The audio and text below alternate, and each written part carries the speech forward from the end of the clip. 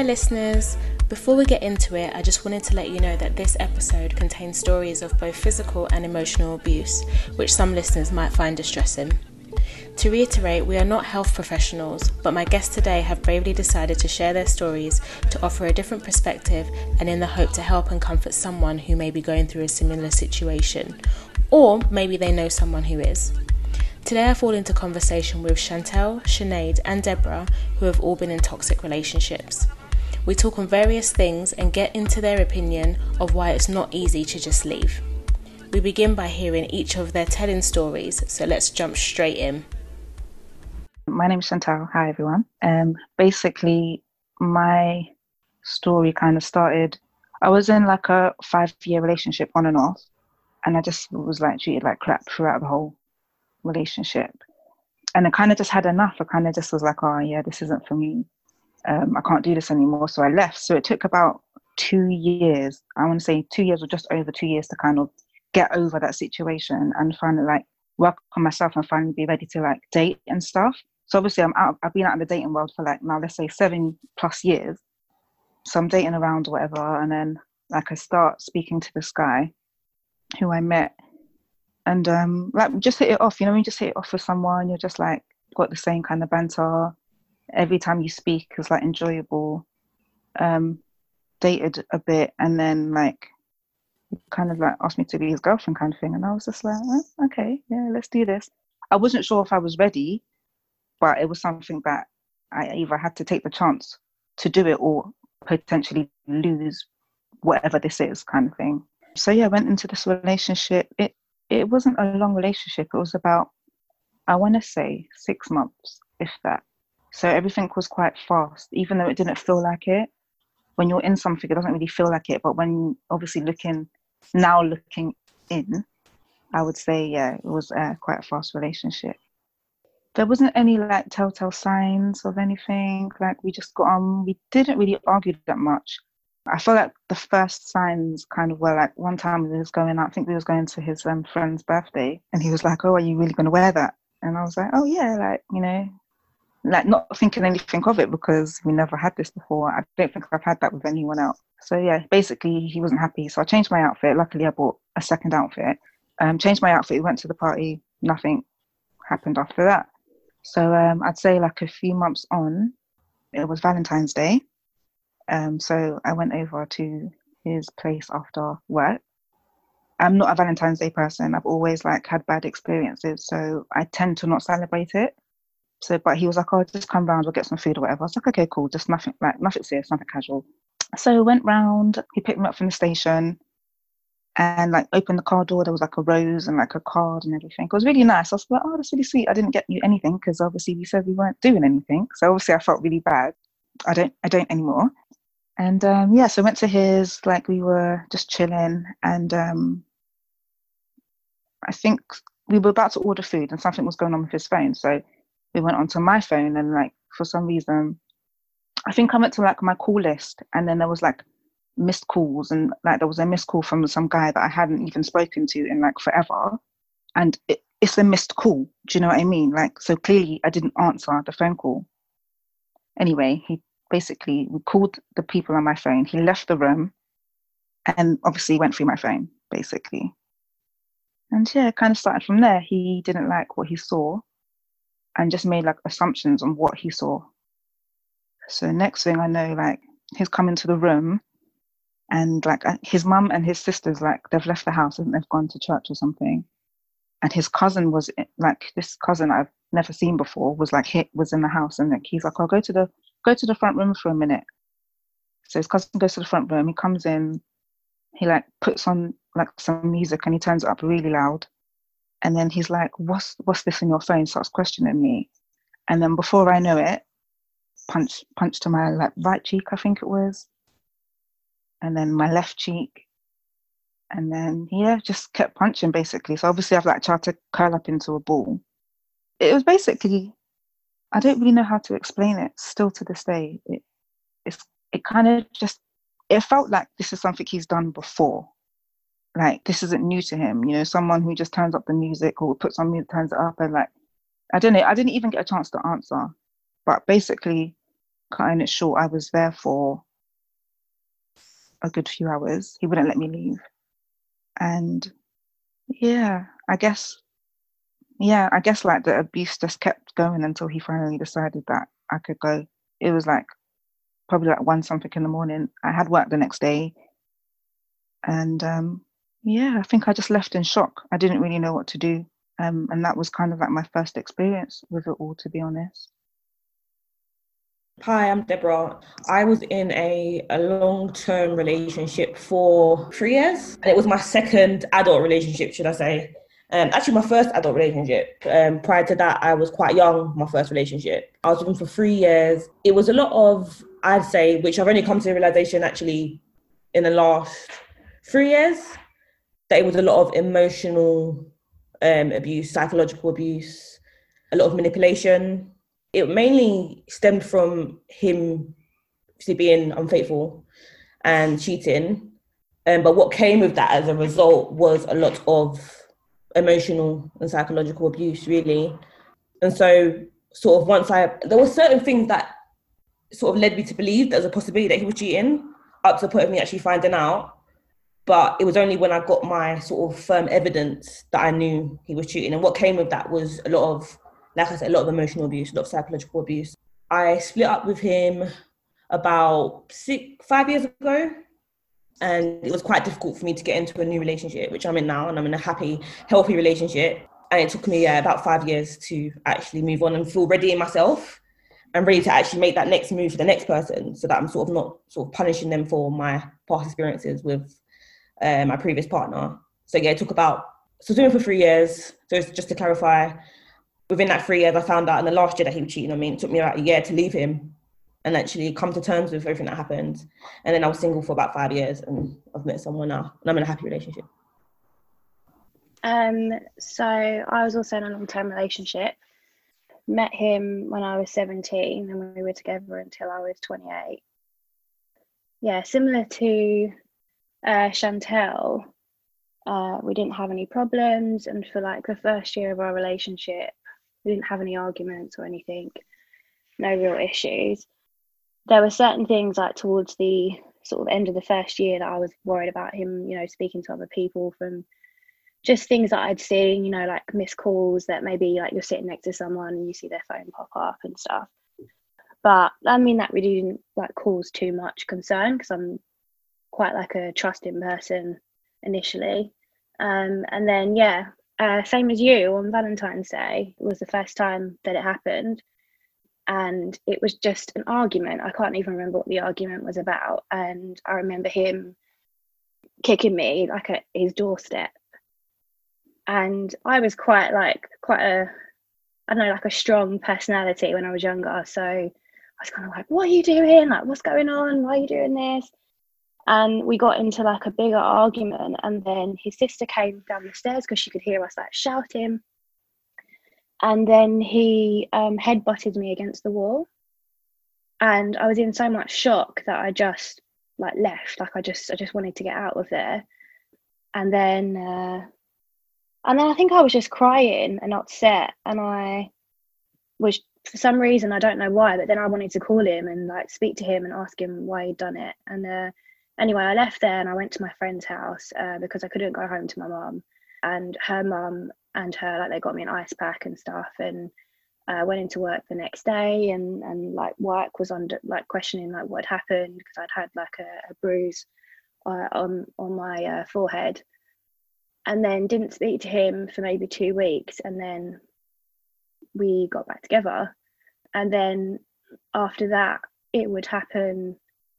I feel like in the movies and in the films and things that you see, like it's made out to be like this person that has like an iron, and they're like burning you with an iron every day, or they're like beating you to a pulp every day. And unfortunately, there probably are women that go through that, but it wasn't like that. It was like every couple of months. So maybe it would happen like a few times in the year. But what would happen in between would be like a lot of emotional abuse. So things like gaslighting, which I know is a topic that we're like more familiar with now. And he would get angry so much that it wasn't physical abuse, but I would probably just sit there and like cower because I was worried that it would turn into physical abuse. And it would always stem from a silly argument where he would just get angry and there was nothing I could do. I could stay calm in the situation, he would continue to get angry. I could argue back, he would get angry. There was nothing I could do. And then I started a new role at a new company, and I think a few months before that we'd got into an argument, and he'd done something to me. He'd like bit me or something, and like there was like a bruise on the inside of my arm, and my manager like had asked me about it. And yeah, like it was hard for me to explain when you've got like a bite mark, like a bruise you can explain, but when there's like a bite mark on your arm. And that was like one of the tipping points. But then the final point was, yeah, I'd started this new company and it had happened again. But this time it was so like horrific. Like he was throwing things around, he was throwing me around, he kicked me, he spat on me, he did all sorts. And I remember like calling his parents to like try and get them to come to my house to calm him down, and they just said call the police. But I didn't want to. I don't know why, but I didn't want to call the police. And I think that was the tipping point for me, because I felt like if I stayed in this relationship, it would impact me in so many different ways. Like I just started a new company, and I thought it's going to impact my career. Like I can't be going into work the next day, like dealing with this and coming in and not being myself or calling in sick because I had been through that the night before. And then also my life, like I just thought, like, is this going to be the way that I'm going to live for the rest of my life? And that was the kind of final point. And yeah, almost 2 years later, I'm single, free, and I feel so much happier. Like when I think of the place that I was in when I was with that person and where I am today, I am happier. I wouldn't lie and say that it hasn't impacted me with future relationships. I haven't wanted to date anyone. I haven't wanted to let anyone in yet. I guess I'm scared of certain things that I see in men, and it's hard to know whether those are things that could lead on to like those sorts of behaviours, or whether it's just normal stuff that you overthink. So I think for now, I'm just gonna, take my time. Once again, for all of you, I wanted to say thanks for sharing. And I think the reason why I've asked you to all speak on this platform today is because if you look back at the stories that you've all just told, there's a common theme, is that there has been some level of abuse, whether it's been emotional or physical, mental. And I think people need to remember that. I think sometimes people think there's one that's better than the other. I would have preferred, some people, I have heard, people say I would have preferred to have dealt with the mental abuse because it wasn't physical.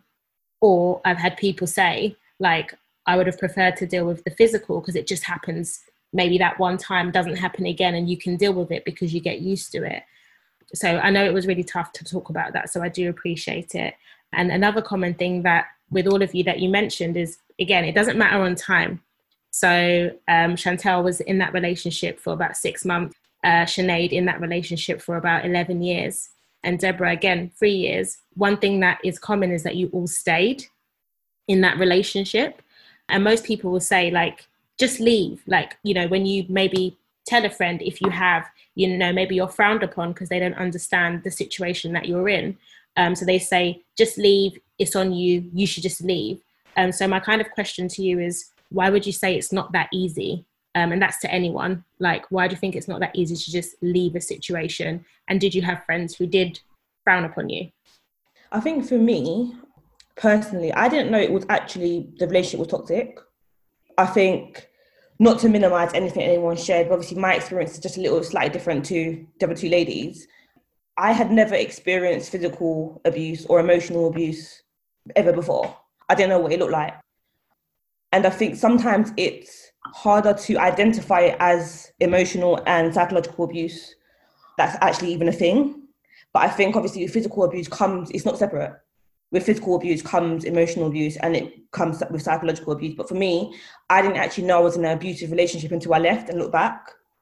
So I thought, well, he's not hitting me. And that sounds really, really bad. I know that sounds really, really bad. It's like, he's not hitting me, he's not putting his hands on me. And as well, I didn't identify it as he was just saying mean things, saying horrible things, and putting me down. I can get over it, kind of thing. And I think it's also easy to say for other people, oh, just get up and leave. But it's very, very difficult, especially the control and the power that person has over you in that time. And it's also having to deal with the wider contextual factors, such as family relationships that you've built, memories that you've built with that person. It's quite hard to separate yourself from that, because you're not just break up a relationship with this person. It's everything you've come to know for such a long time and what you feel comfortable in. And so sometimes I think it's easy for people to say, oh no, we'll just leave. But when you're in it, it's completely different. First of all, you've actually got to acknowledge there's a problem in the first place. And then it's scary to think, what am I going to be without that person? How am I going to move forward? Is anybody going to love me? Is anybody going to look at me in the same way?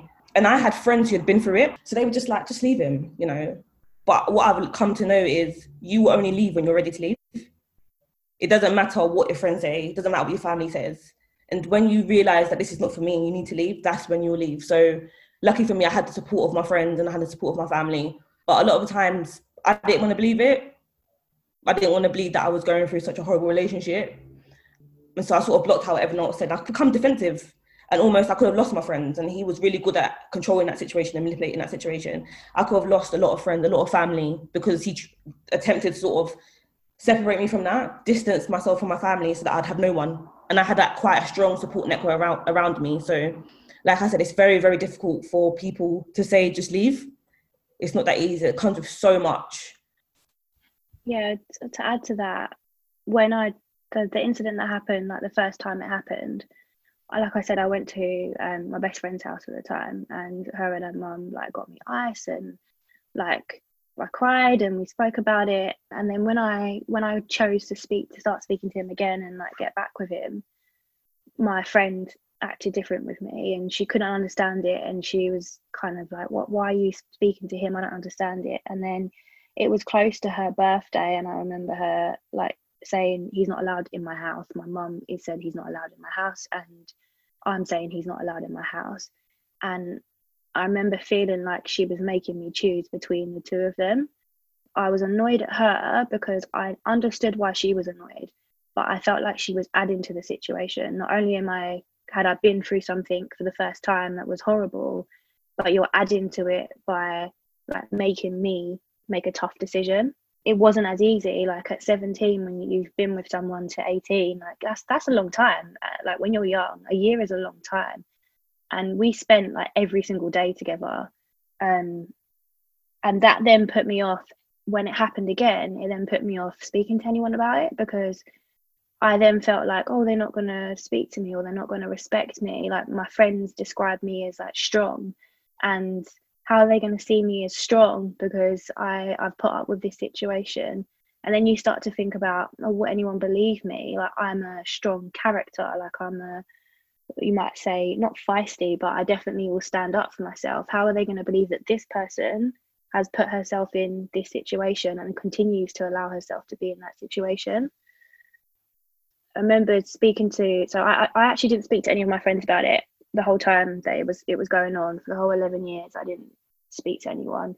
The only time it touched my friends or people around me was when something happened that I felt like I needed to call them, and then it would never happen again. Like I would never speak to that person again about it, because they would know that it was a recurring thing. And I think it was after we broke up that I then started to speak to people a little bit more about it, and then started to share my story. And someone described it to me as like Stockholm syndrome, where you fall in love with your captor. Like it's all you know. And I think it was all I knew. Like it was all I knew, and I was scared to leave the situation. Like I was scared of what would happen, what would I lose? Like you said, like you lose your you lose not only like you lose their family and friends, all the people that you've created a relationship with as well. I just want to start by saying that if I was that friend, I would say exactly the same thing. Just leave. Like, it's easy, just leave. Like, if you're not happy, if this person's doing these things to you, just leave. Because that's what I believed. I believed that was that girl that was just strong enough to do whatever she wanted to do, that first of all would never be in that situation in her life. So I generally think, like, I would have said the same thing. But I think for me, fortunately, I wasn't in a long-term relationship, so I was in a shorter relationship. I'm not going to say that I went back, because I can't say that we were in a relationship after, but we had planned a holiday together, and he had paid for that holiday, and then it just became so political. Like, it was a lot of drama after the whole situation, because it came out eventually. And obviously, like, when your family get involved, it's no longer your issue anymore. It's everyone's issue. And at that time, I just felt like I wasn't in control. And it was like, I still have these feelings for this person, even though we were together for such a short time. I still had these massive feelings for this person, because I felt like this person showed me what I wanted how many years ago. And it was just like, we're well, we're doing good. It was a shock, but at the same time, I still had those feelings. So you're always going to be that person who says, who has an opinion, because we all have opinions. However, when you're in a certain situation, you do not know how you are going to deal with it until you're in it. So we can say the same thing with so many things. Like, even friends that we have similar, well, not even similar problems, but they have issues with their partner. When we say certain things to this day, I feel like I'm verified because I've been through certain things. So you should really, for those of you who are close to me, will know, like, what I've been through. So you know that it's coming from somewhere. It's coming from the heart, basically. But yeah, I think it's always easy to say to leave, but yeah, there's so much more complications than to just leave. And even if you do just leave, it doesn't mean that he's going to leave you alone, because he didn't leave me alone. There's certain things that I don't have the answers for, but when you feel something and you're in something, it's never easy to just do what somebody else says. Like Deborah says, you only do things when you feel like it's time. Do you know what I mean? When the time's right for you. So many people are going to say, yeah, leave. So many people say, what are you still doing there? So many people say, oh, I'm tired of hearing it. And it's understandable, but yeah, you're never going to be ready to leave until you're ready. Like, something just clicks in your head, and then you're just like, yeah, this isn't for me. This isn't how I saw my life going. I think I can actually kind of agree with that, because I haven't been in a physically abusive relationship, but I definitely was in a relationship where a lot of mental games were played. And I think it was my first ever serious relationship, and I was with that person for 4 years. And I think for me, there came a time where there was clearly something had happened with another girl. As in, I don't think they were actually physically intimate together, but there was like conversations and stuff. And I knew, and I still stayed through that, because it was like, oh, well, didn't actually cheat. Like, didn't actually do anything. And from then it was like, I wasn't trusting.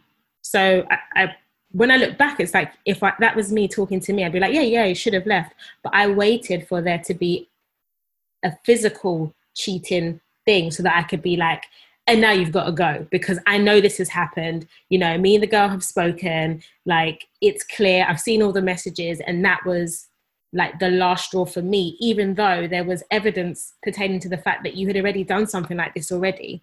So I think my point is, to touch on that, is like, you will have people always telling you what you should do. It's hard not to get angry at those people. This is just my opinion, because they just want the best for you. They just want to see you happy. And like Sinead said, like, people will just not believe you because they see you and they look up to you. So they're like, how could you? They're like, kind of feel betrayed in themselves. Like, how could you let this happen? And it's not about that. The relationship you have with, you know, your partner, even if it's a work relationship, anything, is going to be different to the relationship someone has with you as a friend. So like, I think it's more so that people want the best for you, but what I find is acting like that or speaking like that, and it does make people stop wanting to talk to you. And that's what worries me the most. It's like having a friend potentially going through that and feeling like they have no outlet, like they have no one to talk to. They've got no one to confide in because everyone's pointing at them like they're the bad person. So the person who is listening, this is just, again, my opinion, the person who is listening to them is the same person who's abusing them, potentially. Not always, but potentially. So I think, Sinead, you touched on, you know, what was kind of the last straw for you. So back to Deborah, like, what was the last straw that made you say, you know what, it's time to be up and out of this? I think the last straw for me was, I know it sounds really silly, but I literally looked in the mirror. I didn't recognize the person that was staring back at me. I think it came from an anxiety attack. I've never had anxiety ever. I couldn't breathe. It takes such a toll on you physically, mentally. I just looked in the mirror and I said, who is this person? Like, literally, who have you become? I don't recognize this strong person that you were 3 years ago, because had you said that this would be your life, you would have. Literally, that's how I felt. And I think my last straw was when I looked at him and I didn't recognize the person I was lying down with, who was next to me. Just so much going on at the time. I just had enough. I couldn't do it. I was literally like, this is not for me. This is not what I want. And especially being I was brought up in a household, which Christine will tell you, my parents are very connected. They've been together since they were 13, and I've seen love. I know what love is, and I knew that this wasn't love. I had sort of built up that picture in my head of this relationship, almost based on what I'd seen at home, and I just knew that you're not the person. This is not the person for me. This is not what I want. I want to be happy. I don't want to wake up every morning and feel sick, or have to hold on to, because it was so up and down in my relationship. 1 minute be okay, next one will be arguing. I don't want to have to hold on so much to those good moments, because I don't know when the bad moments are going to come. I can't just live my life on eggshells, you know. I changed my weight. There was so much that was happening. I just literally did not recognize the person who I was. I just said, I can't do this anymore. And you are not going to have this control over me anymore. It was difficult, but that was the final straw for me. And obviously it was going back and forth. There was so much going on in terms of the cheating. I had people threatening me on my phone. I had messages and text messages from all these different people. I had people sending me pictures of this, and, you know, and I was quite a reserved, although, you know, I was quite open and quite a bubbly person, I was really reserved as well. Not a lot of people knew about my life. So having it exposed in such a way where you'd go out and you wasn't too sure if that person knew, or what was said. And so for me, I think that was it. I just really couldn't take it anymore. And I said, I need to do better, and this is not what I want. Were there any other kind of mental health effects that, you know? Yeah. I mean, once you get over the disbelief, well, you don't ever it takes a while to get over it. Once you get over disbelief and the pain and the hurt, there's a process. You're left with insecurities, self-confidence is low, constantly questioning yourself and your capabilities and what you can provide to a relationship, because for so long you were told that you were nothing, and, you know, no one's ever going to look at you in the same way as I do, and all those other bits. So once you get past the pain and disbelief and the hurt, it's okay, now I've got to sit with this and I've got to build myself up again. So for me, it was just like confidence, low self-esteem, constantly questioning what I can do. I think that was the biggest thing for me, really. It's not just about, like I said, the pain and the hurt. It goes beyond that, really. Because once that person's out of your life, and that, you still got to deal with that, and you've got to deal with that by yourself. And only you really have you. You know, you have support of your friends and you have support of your family. Only you really have you to get out of that dark place, really. So that was really difficult. And it's something I still do. You know, even though I'm over that situation, sometimes I'm over what it left me feeling like. Sometimes even now I might question, can I do this? Or, you know, so it had a big toll on my self-esteem, I think. I do question a lot of things. Like I do question like whether, because I'm currently in a relationship now, so I feel like I try not to bring over what I have experienced, but it's so difficult.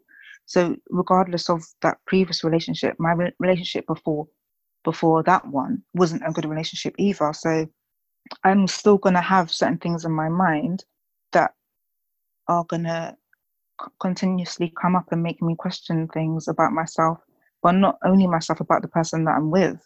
So I feel like mentally, I feel like I'm probably not the same person, and I probably won't ever be that same person in terms of relationships. I think in terms of like friends and family, yeah, the same person, but I think in terms of relationships, I don't think I ever will be the same person, and it doesn't matter who I'm with. I just have that barrier now. Like I will always have that barrier. Like even if like we're gonna argue, you're gonna argue. It's natural in every relationship. There's gonna be something that you don't agree on, and you probably will have an argument. And I think as instantly my back's up, and I'm just ready like for war, because I just feel like I don't ever want to be in that same situation ever again. Do you know what I mean? And like I won't ever allow anyone to put me in that same situation again and to make me feel that way. Because there's gonna be days where I do still think about it. I do. Like I don't think it's ever gonna go away, if I'm honest. Like I do think in terms of I may have dealt with certain things, I do think it's not something I'm ever gonna forget. So sometimes I do get reminded of it. Obviously every Valentine's Day, it's just gonna be another slap in the face, because it's gonna remind me of what happened. And hence the fact that I don't celebrate Valentine's Day, it just made it even worse. I think the way that I deal with it is, all that helped me deal with it was, I don't even want to sound like for me personally, I just had to make jokes about it. And I know, Tina, you'd be like, yeah, like, so when I used to make jokes about it before, you'd be like, oh, I don't know if that's too soon. I don't know if I can laugh and stuff. But for me, it was the only way I could deal with it, because I had to, it's done.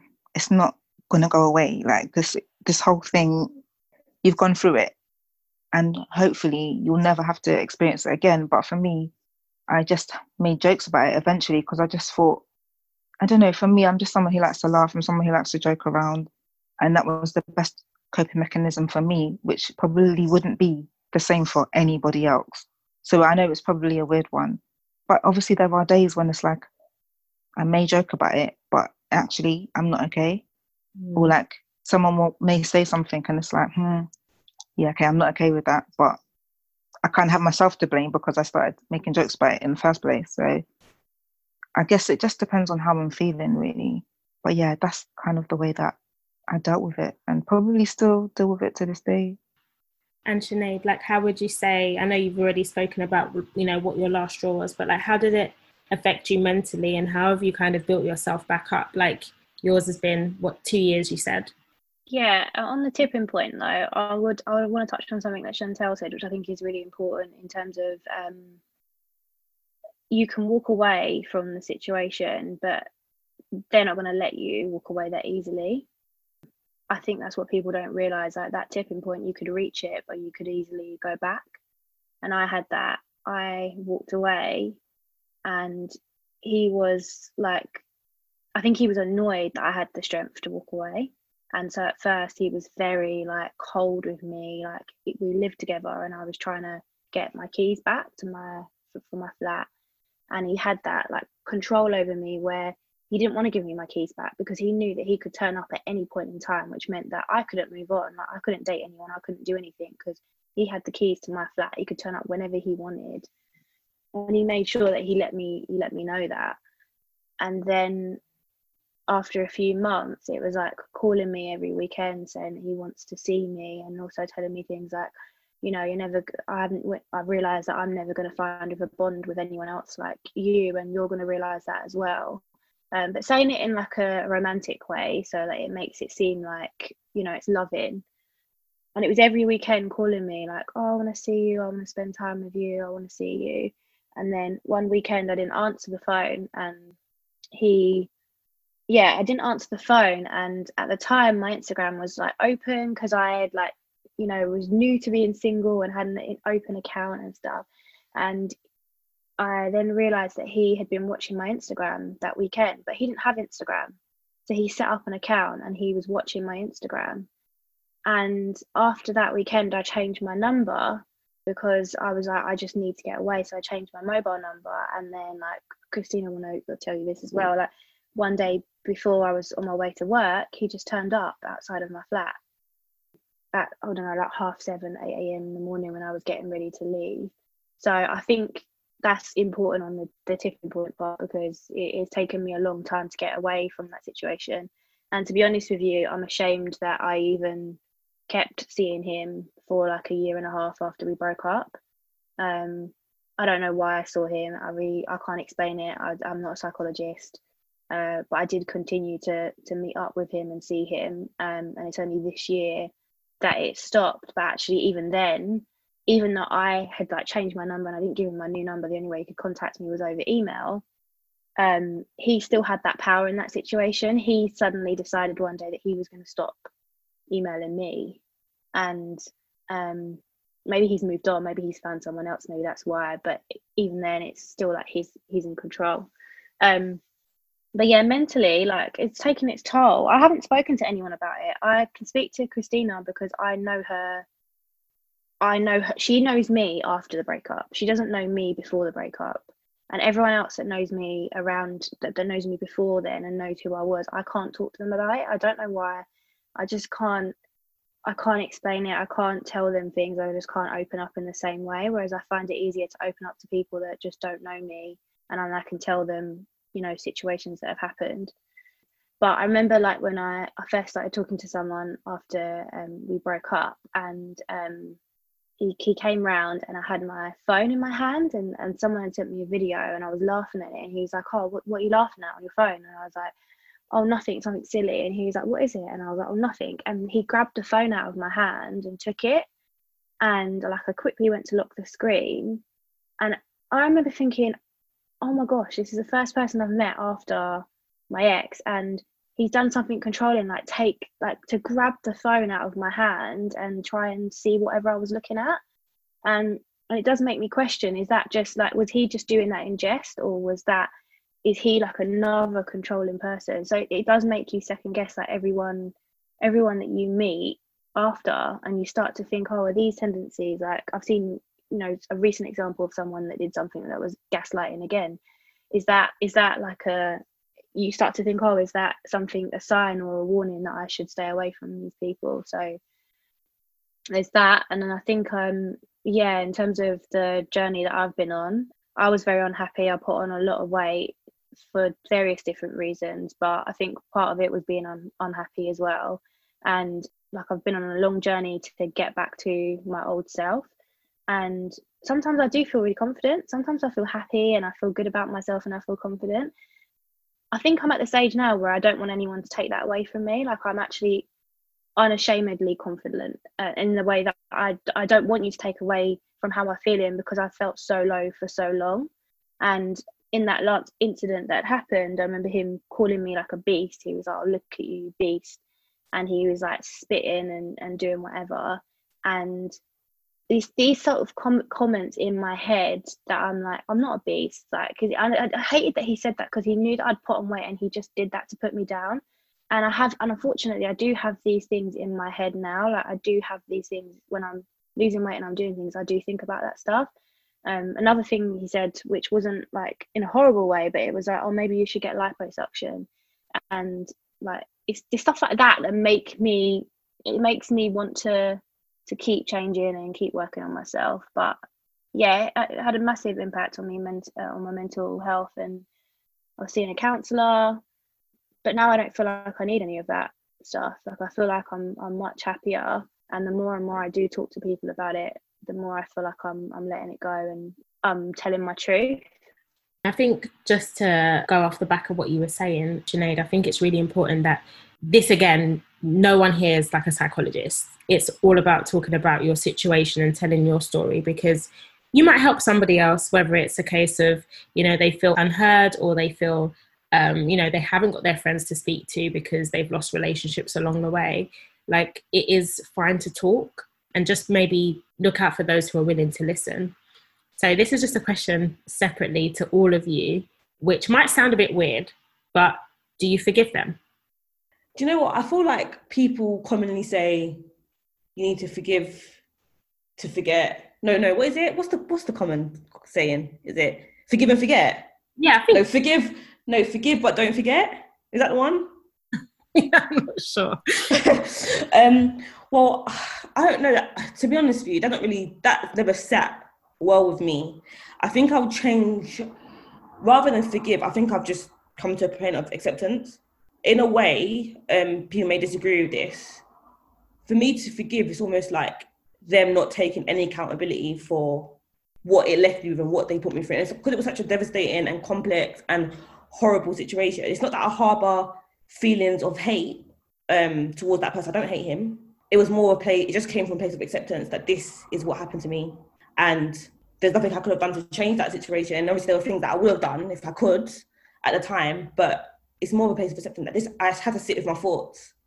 Instead of harbouring the feelings of like anger and hate and sadness and sickness, I had to just sit with my thoughts and say, this is what happened. Like literally talk myself through it, because for a lot, it's almost like a traumatic trauma response.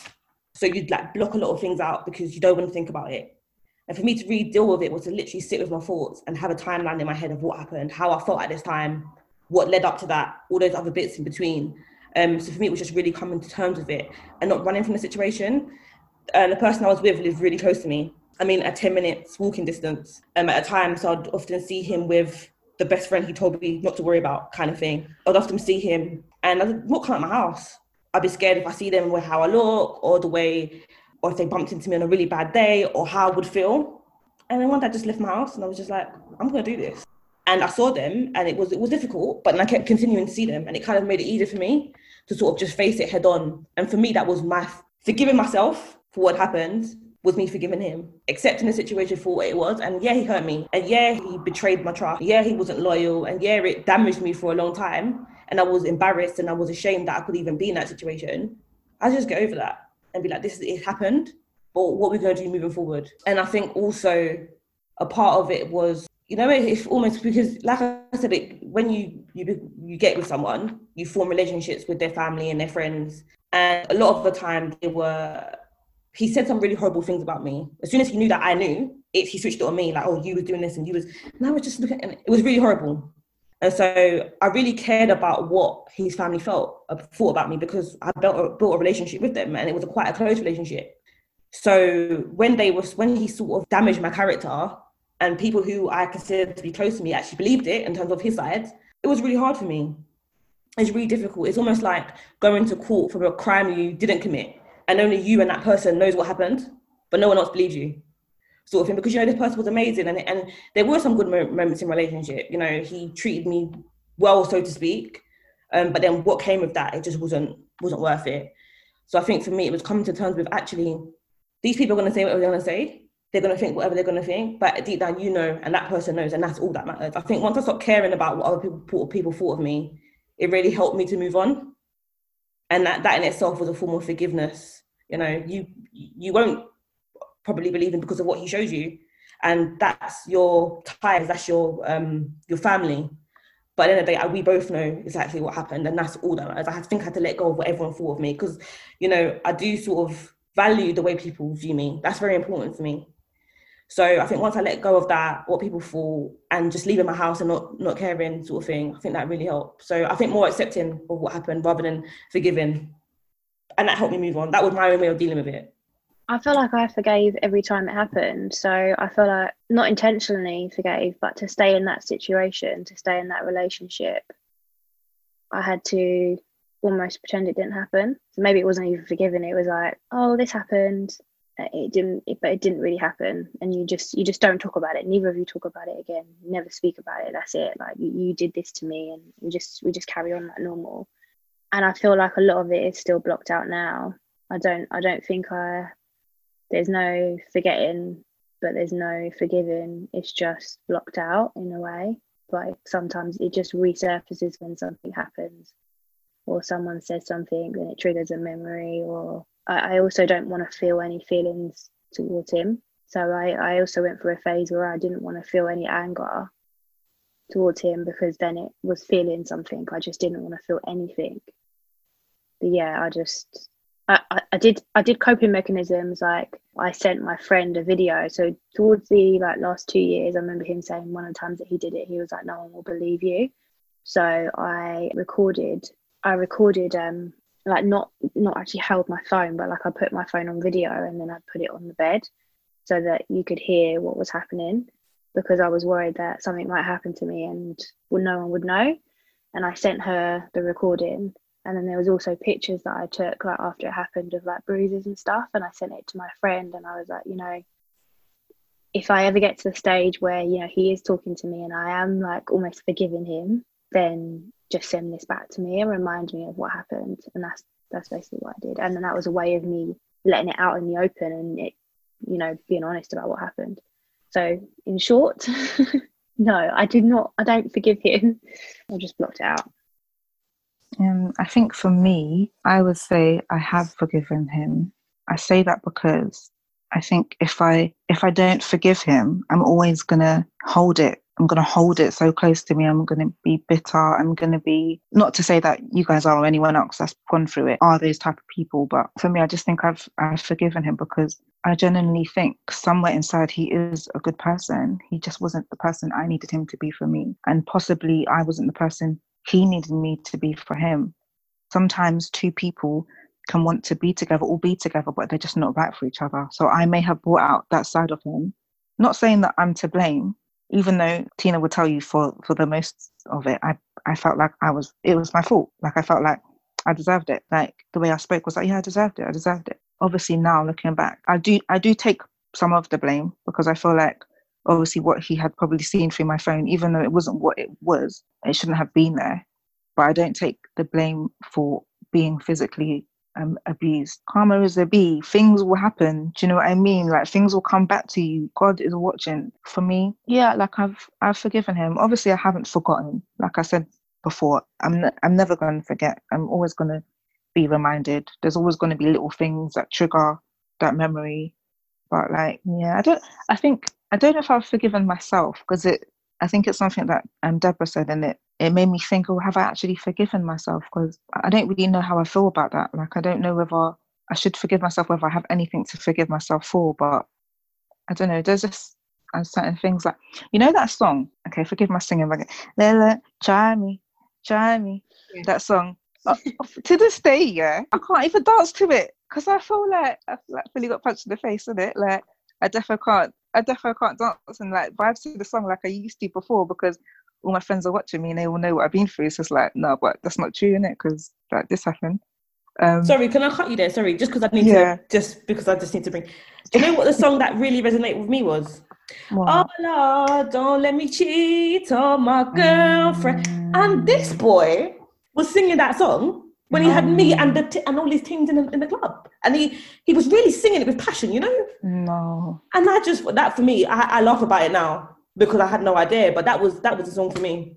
Mine is X Factor, Lauryn Hill. So there's a part at the end of the song where she's like, no one else has hurt me as much as something. She says something like, no one will hurt me as much as you have, or something like that. I can't remember. If I sing along, then I'll remember.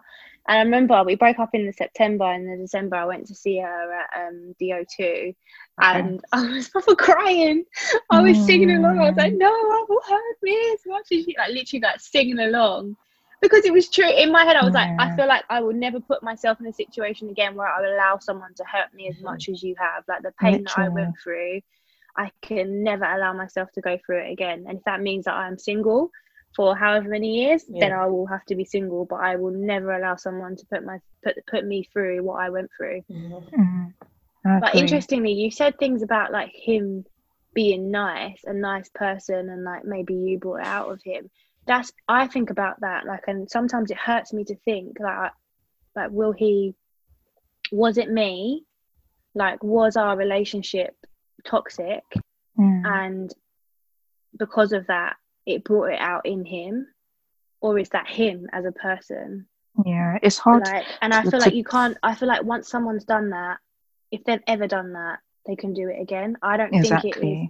I have to remind myself of that. Like, it isn't me. It is them. Like, it's 100% them, because they've done it once and they'll do it again. And I know you didn't stay as such, but having stayed for 11 years, like, it happened again and again and again and again. So I know that it will happen again. but they Yeah. almost make you feel like it is you. I did this Yeah. because they're not angry about what they've done. They're angry about how you respond to it. Yeah. They're not upset about, you know, you've really hurt me, but why would you do that? Or why would, and you just, and Made then it's me like, angry. You do you made know, me and do it. that is a real Yeah. good example of gaslighting, because Yeah. your reality of what actually happened becomes so blurred. Mm. You know, they'll sit you down and they'll say, That's no, but do true. you remember you did this? So, no, but you said, and you actually start to believe them. You could have evidence. You could see him sleeping with someone right in front of your face. I genuinely believe this. That at the time, he had me so caught up, and I didn't have any like connections. I did have connections with my family, but I didn't tell them too much. So like, don't tell them, because you know they're jealous of our relationship, or certain strong women in my life.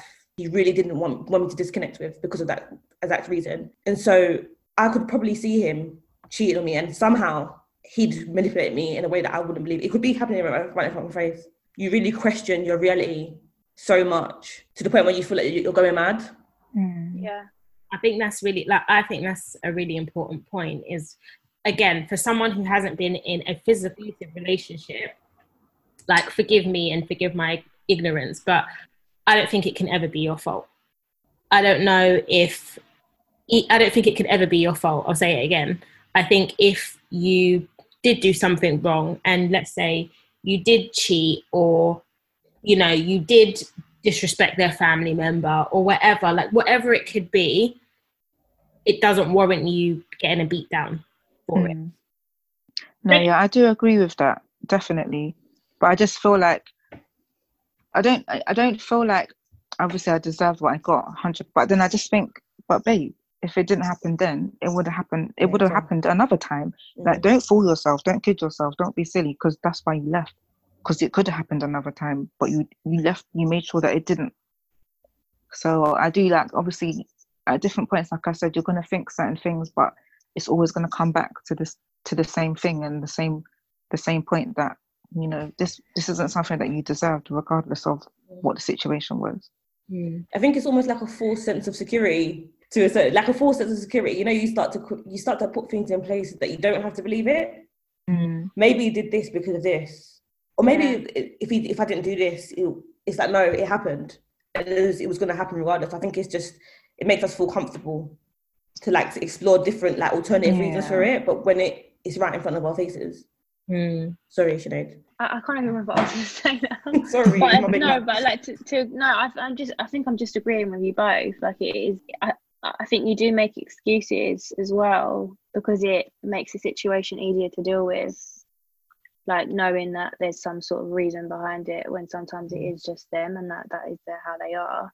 But I think that's what I was going to say. So I think a mature person, or a person that isn't emotionally abusive or physically abusive, will react to situations in a different way.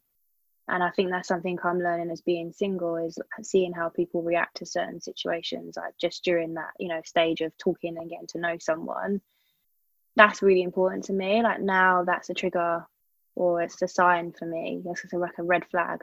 If there's a certain situation that you're unhappy with, and you deal with it in a certain way that I think shows me that you could have those tendencies, then I will step away and cut you off really easily. But that being said, like, there has been someone that, you know, I would talk to on and off, and they do certain things, and I'm like, am I putting up with stuff that am I putting up with things because that's all I have ever known, and that's all I've ever, like, I've been used to? Or is it just normal stuff that tends to happen? Like, I really don't know. Like, it's so hard when this is the only relationship I've ever known. I really don't know what's right and wrong anymore.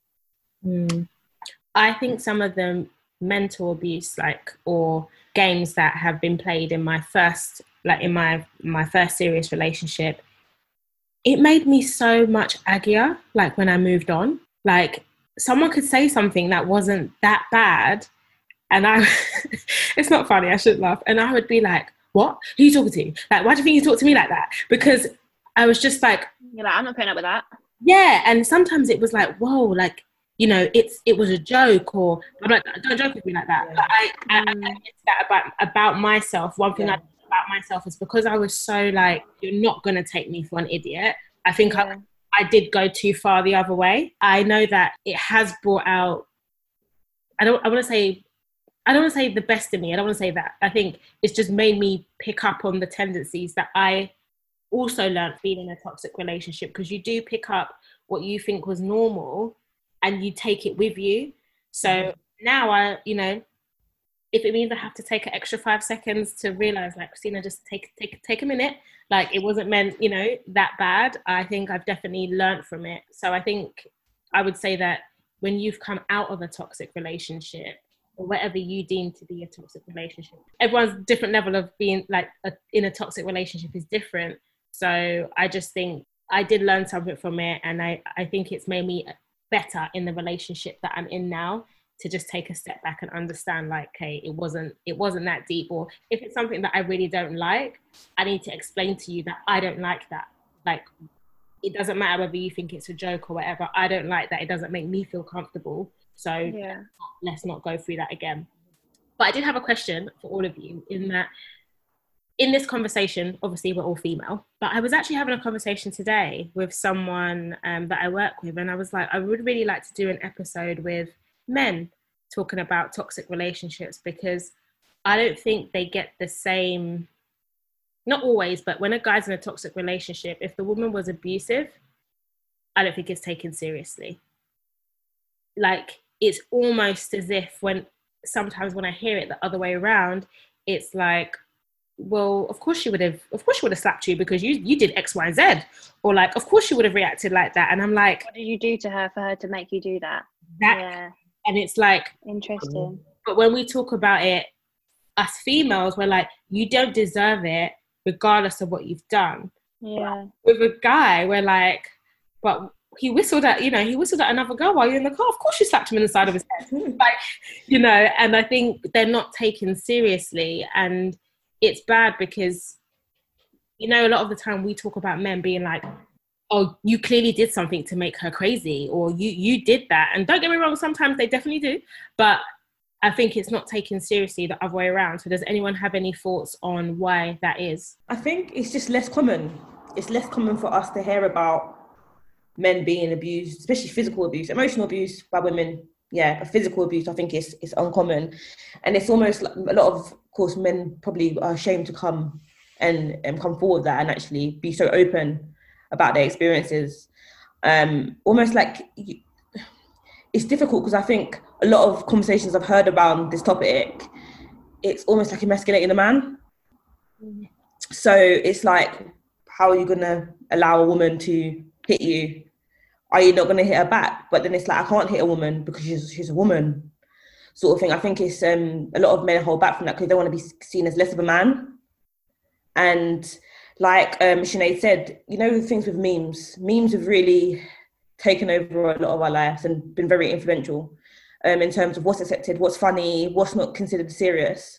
So we see memes all the time in relation to, like, if your wife or your girlfriend was to hit you, what would you do? And then you see the comments.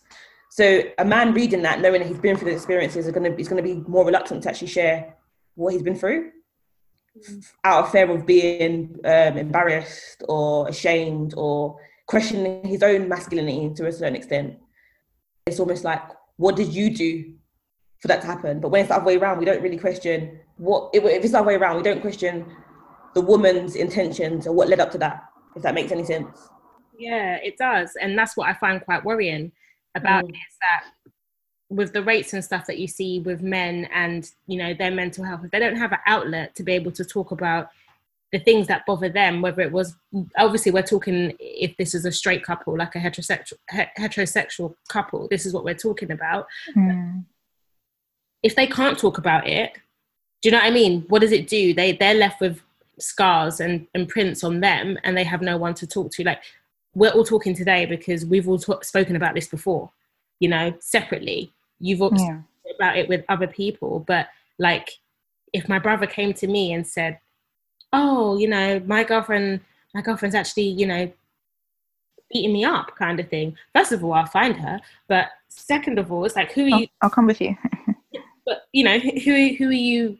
Who are they opening up and talking to? So that's why I wanted to know. One of the things I didn't want to tell people was because I hated the fact that I was now a statistic.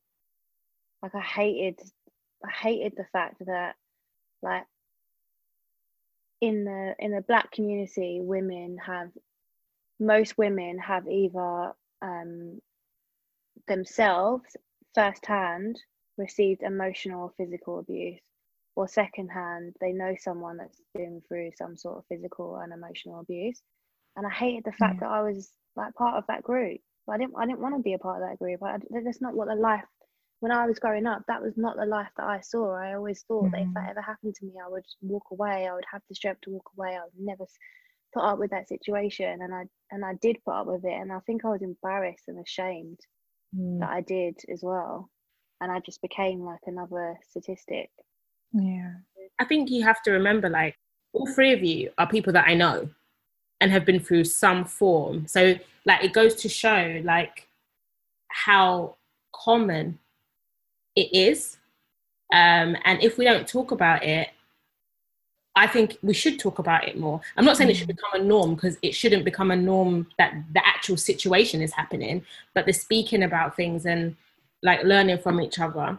What would you either tell anyone who's going through a toxic situation right now, or if you could, or what would you have liked someone to have said to you at the time that wasn't just leave? Because clearly we've learned that's not the sensible thing to advise someone. What I would say, because like I said, I'd be that friend that will tell you to leave.